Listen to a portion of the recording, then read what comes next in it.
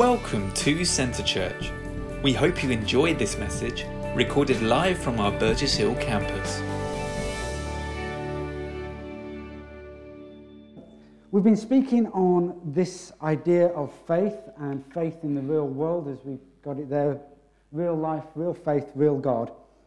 And we've had a number of passages, or a number of times we've heard spoken from Hebrews 11, which is, if you like, the Hall of Fame for faith. And so we've had a number of passages used there, and we've had a number of times that folks have spoken from that. And a few weeks ago, Wish was sharing from that, and as she was sharing, three particular verses. The message was great, but I felt these three verses spoke to me to bring today to then expand upon and talk about a bit further. So if we go to, there we go. And I want to talk about the rewards of our faith. And we started out by saying our faith is in God and our faith are in his promises. It's not our faith. It's not faith in us. It's faith in God and faith in his promises. It's something he gives us because we have a measure of faith and we cultivate that and develop that. Some people say faith is a muscle, and as we use it, we get more faith. Do you see those things? Yes? Okay. So we're going to talk about the rewards of our faith. The next one, please. Ooh, it's bigger up there. That's good. It's tiny up there. Fortunately, I've got it printed out here.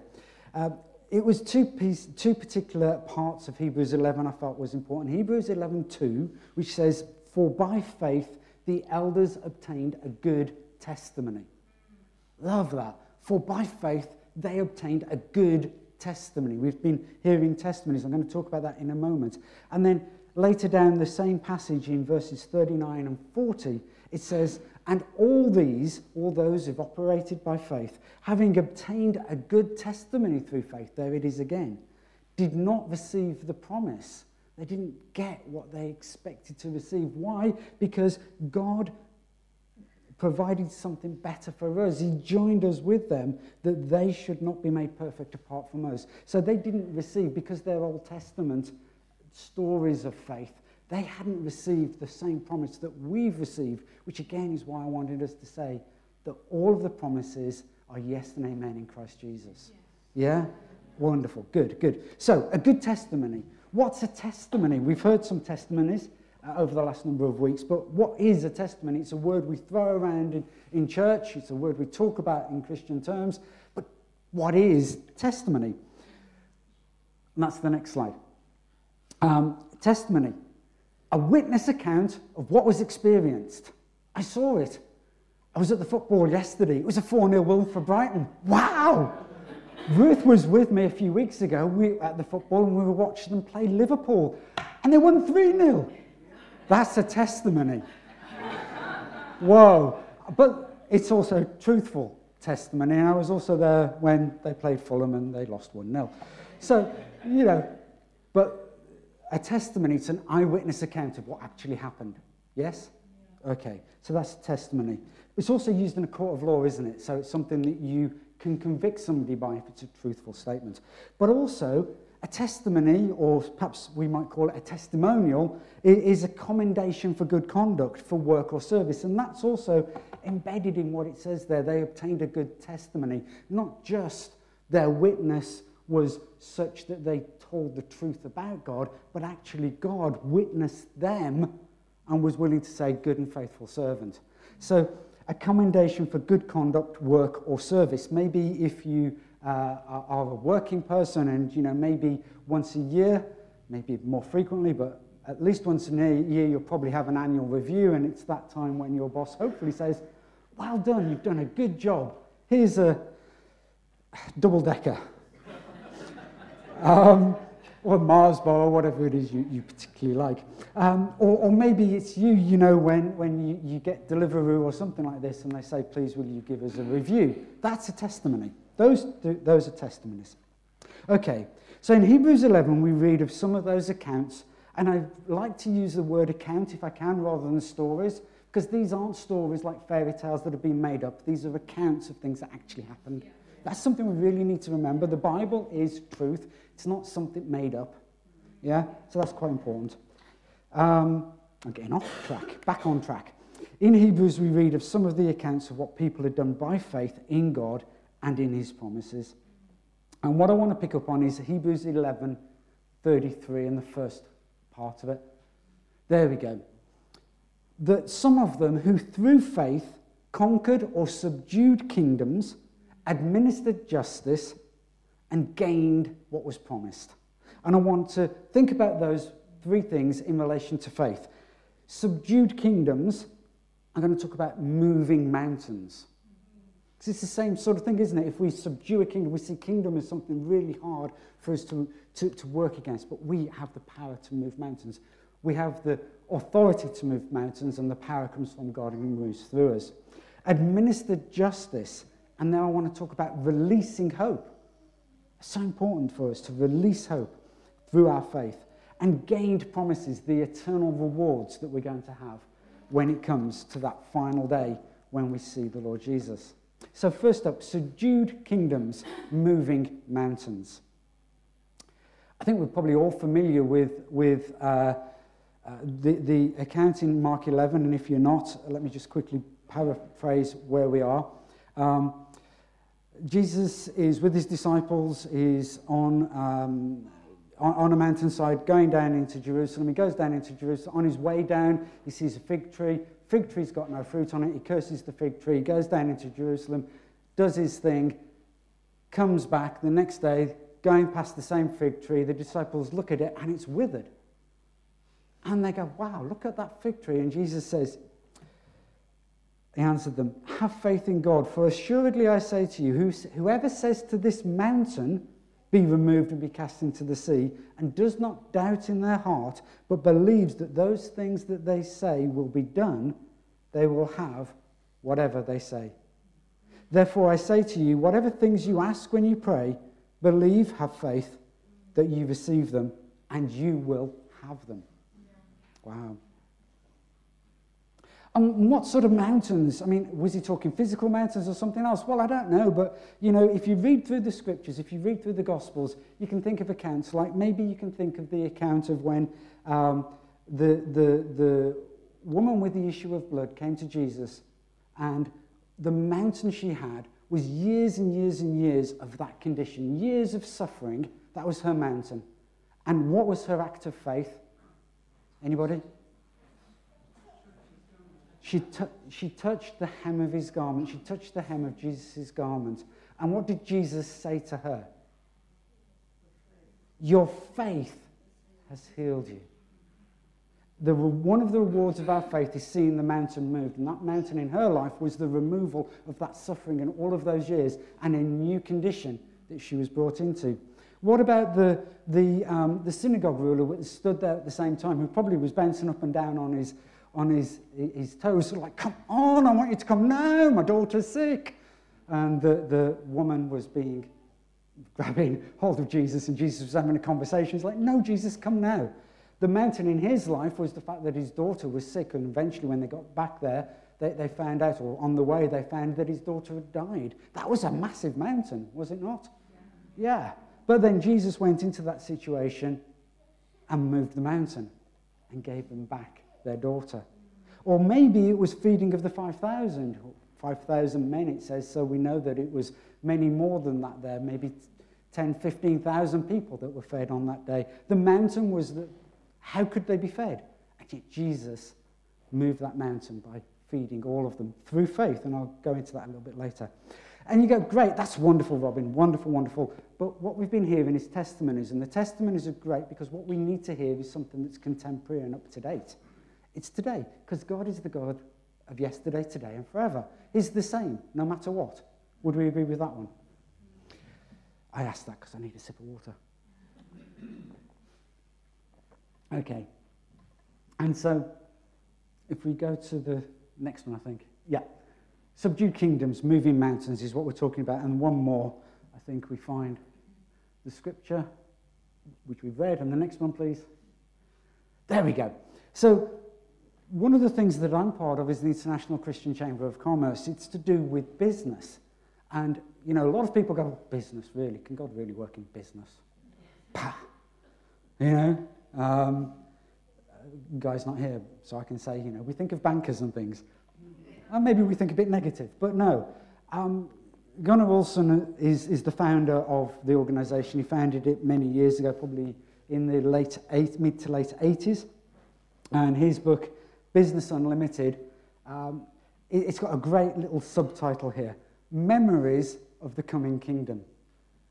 Don't you love that? Memories of the Coming Kingdom. The kingdom's to come, but we can see it in the here and now. And this is the story of how he saw it in his life.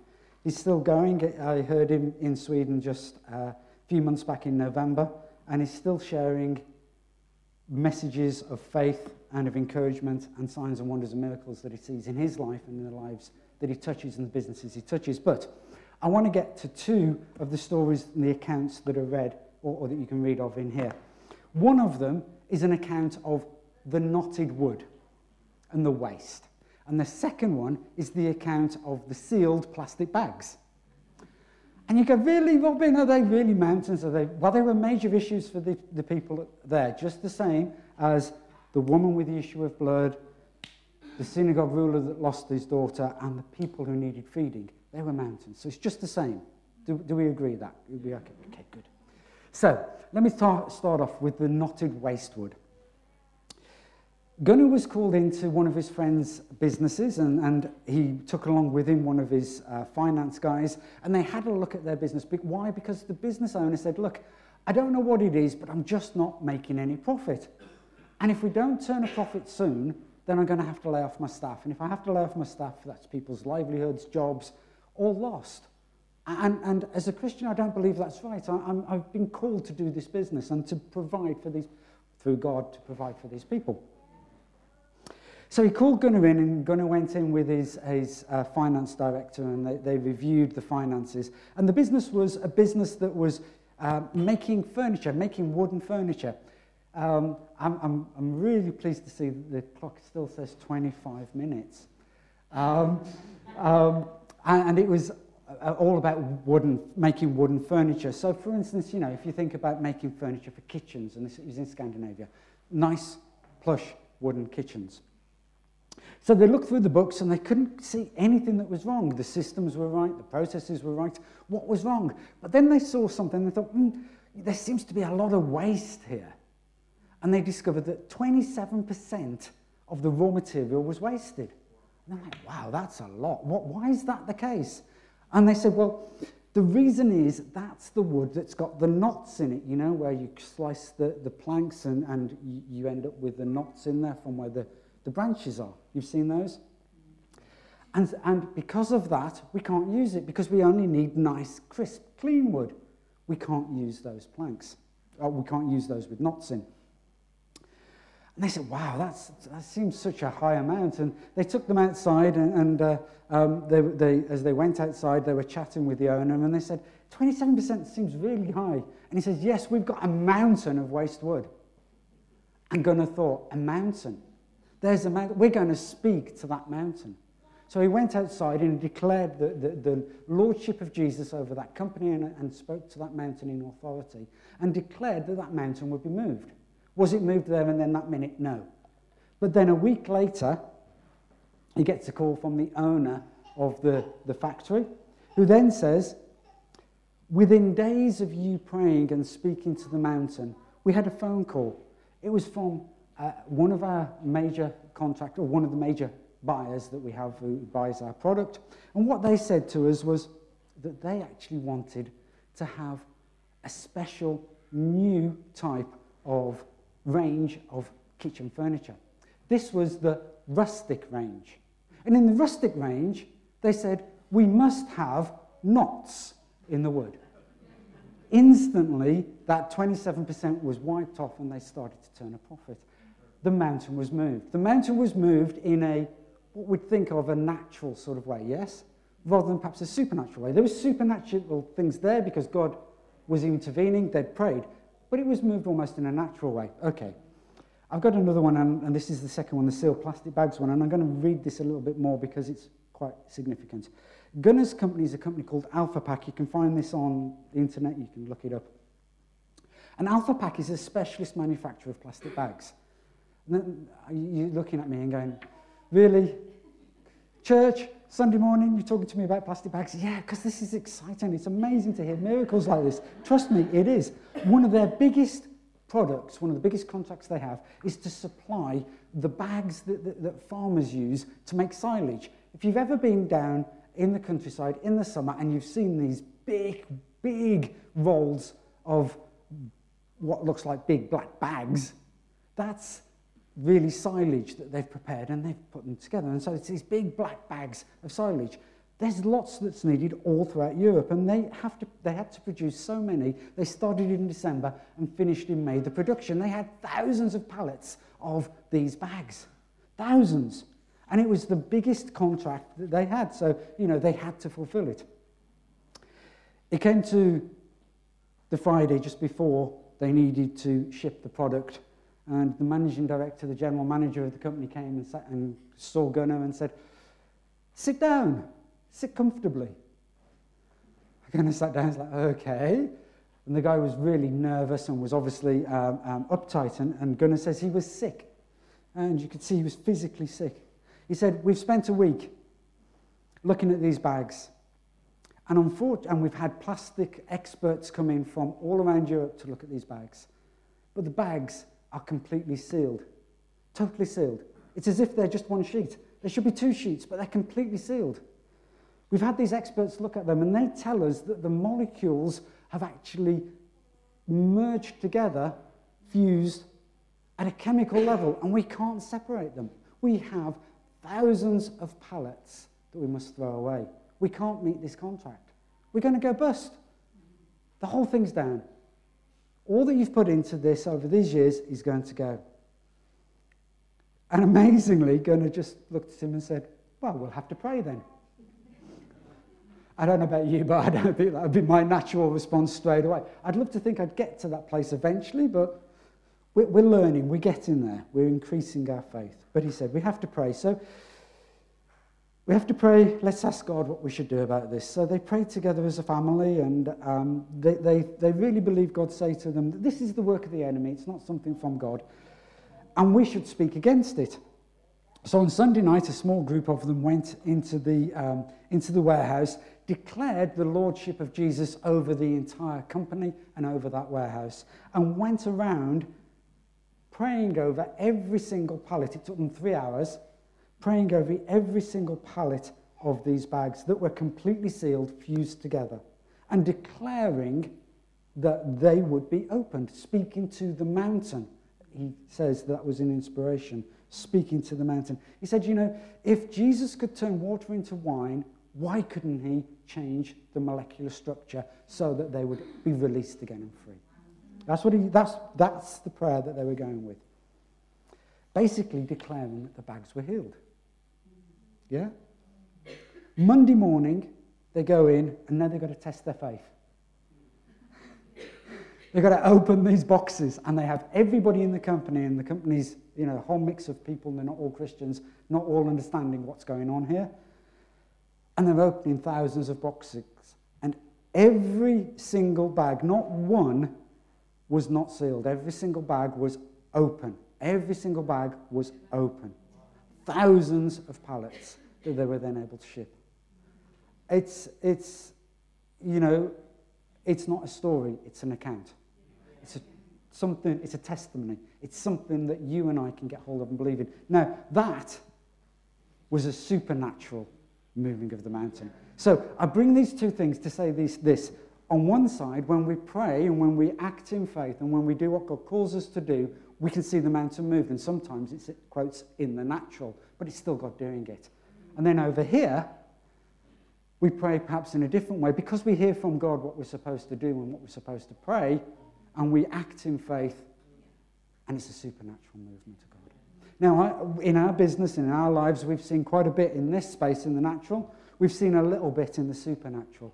But I'd love to be over that side more and see more in the supernatural and God at work. That's not fair, isn't it? Put the clock on. I've got 3 minutes left. So anyway, the first reward of our faith is mountains will move. Honestly, I believe mountains will move, and we need to believe that. With our mustard seed of faith, we can speak to the mountain, whatever that is in our lives, and God will work on our behalf to either bring it about because of a natural moving or because of a supernatural moving. Beyond the laws of chemistry and physics, plastic bags will open. But also, God will move upon people to pick up the phone and place an order. Yes? So the first reward of our faith is mountains will move.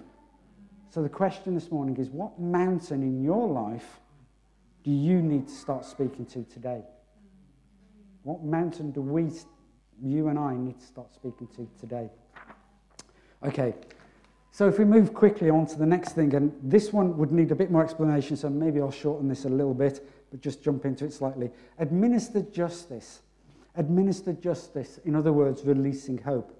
Romans 15:13 is one of my favourite verses, and I have it, Ruth gave it me for a big birthday, inscribed on a piece of glass, and it sits in my study on my windowsill facing me every day. It says, "May the God of hope fill you with all joy and peace as you trust in him, have faith in him, so that you may overflow with hope by the power of the Holy Spirit." Do you know, time and again the scriptures use those three words together that we're supposed to have and operate in. Faith, hope, love. Faith, hope, and love.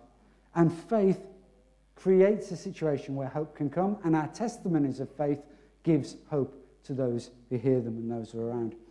Also, administering justice, faithfully doing what God calls us to do, and I haven't really got the time to go into all of that today, but as we operate in faith and administer justice, we create an environment where the kingdom of God starts to come, and where the kingdom of God starts to come, that releases hope in those around us, because they see what God can do.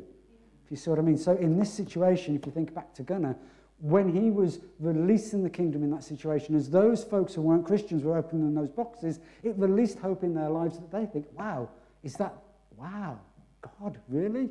And then that questions whether or not God is real, and as we start questioning whether God is real and we start understanding that he is, then it has an impact on our lives and we become Christians. Ultimately, we give our faith. We put ourselves in the faith that Jesus releases to us. When Jesus fed so one of the things about administering justice, what do we mean by administer justice? Well, one of the meanings of administer justice is bringing the natural world under the authority of the kingdom of God. What do I mean by that? Well, when Jesus was feeding the 5,000, he was presented with the loaves and fish, wasn't he? And as those loaves and fish came, so he prayed over them and he blessed them. Just in the same way maybe as we would do that at a mealtime, we might say grace, so to speak.